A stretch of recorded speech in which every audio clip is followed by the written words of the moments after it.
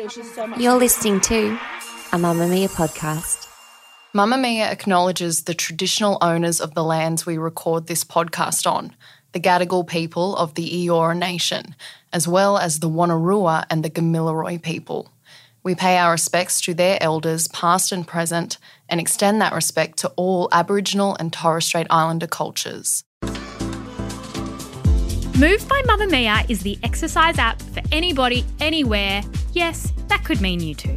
The workouts have been designed to fit into your life so you can move when you can. The 15 minutes you can squeeze in before work.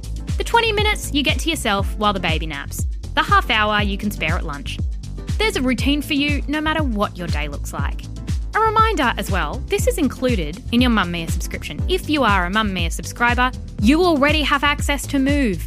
Download the Move app and log in with your Mamma Mia login. Head to move.mammamia.com.au and use code MOVE10 to get $10 off a yearly subscription.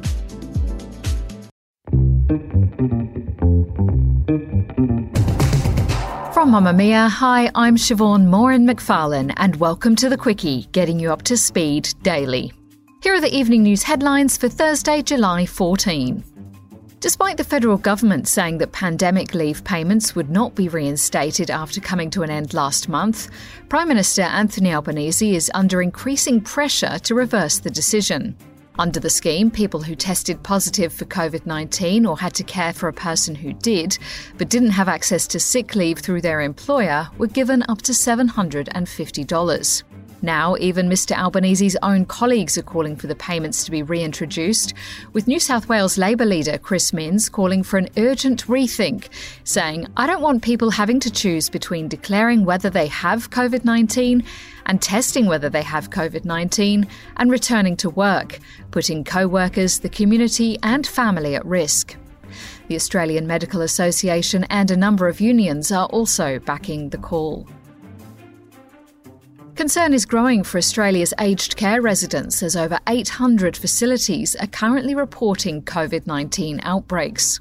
More than 2,000 aged care residents have died from coronavirus since the start of this year, with fears that spiralling case numbers across the country will put more vulnerable people at risk. In a bid to address the situation, Federal Aged Care Minister Anika Wells met with Chief Medical Officer Paul Kelly, Deputy Chief Medical Officer Michael Kidd, Aged Care Commissioner Janet Anderson and Health Secretary Brendan Murphy to come up with a plan. Key measures include getting residents' fourth vaccine doses and antiviral medications, a renewed push for infection control training and proactive engagement with care facilities. But there are concerns that the withdrawal of 1,700 ADF personnel on August 12, who were deployed to assist the aged care workforce, could put workers and facilities under renewed strain. Australia's unemployment rate dropped further in May to a 48-year low of just 3.5%, as employment rose sharply by more than 88,000 people, far exceeding the expectations of about 30,000. Full-time jobs also increased, with AMP chief economist Shane Oliver saying he expects the unemployment rate will fall further to 3.2% in the next 3 to 6 months. But while it's good news for job seekers, economists warn it will increase pressure on the Reserve Bank to aggressively hike interest rates, as the RBA didn't anticipate unemployment falling to 3.5% until June 2023. Data has also shown that the total hours worked decreased, likely due to the high number of COVID-19 and flu infections, with absenteeism due to illness at the second highest level on record. The federal government has released a stakeholder consultation report ahead of a meeting next week to discuss the national plan to end family violence. Social Services Minister Amanda Rishworth says it's an important step to finalising the 10-year national plan that will aim to end violence against women and children. The report, delivered by Monash University's Gender and Family Violence Prevention Centre, presents the findings of workshops and interviews with almost 500 stakeholders, as well as talks at the National Summit on Women's Safety. Centre Director Kate Fitzgibbon says family, domestic and sexual violence is a national crisis, with one woman dying in Australia every 9 days at the hands of their current or former partner.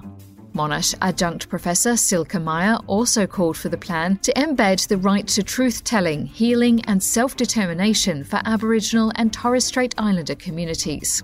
Commonwealth, state and territory ministers responsible for women and women's safety will meet in Adelaide on July 22. As the race to replace outgoing UK Prime Minister Boris Johnson continues, ex-Chancellor Rishi Sunak has emerged as the frontrunner.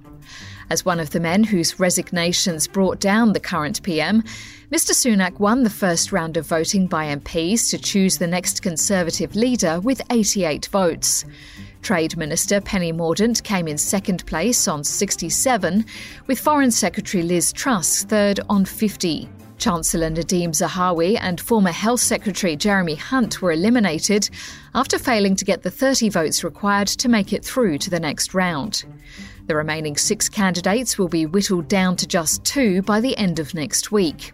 About 160,000 Tory party members will then decide the winner, with the result to be announced on September 5.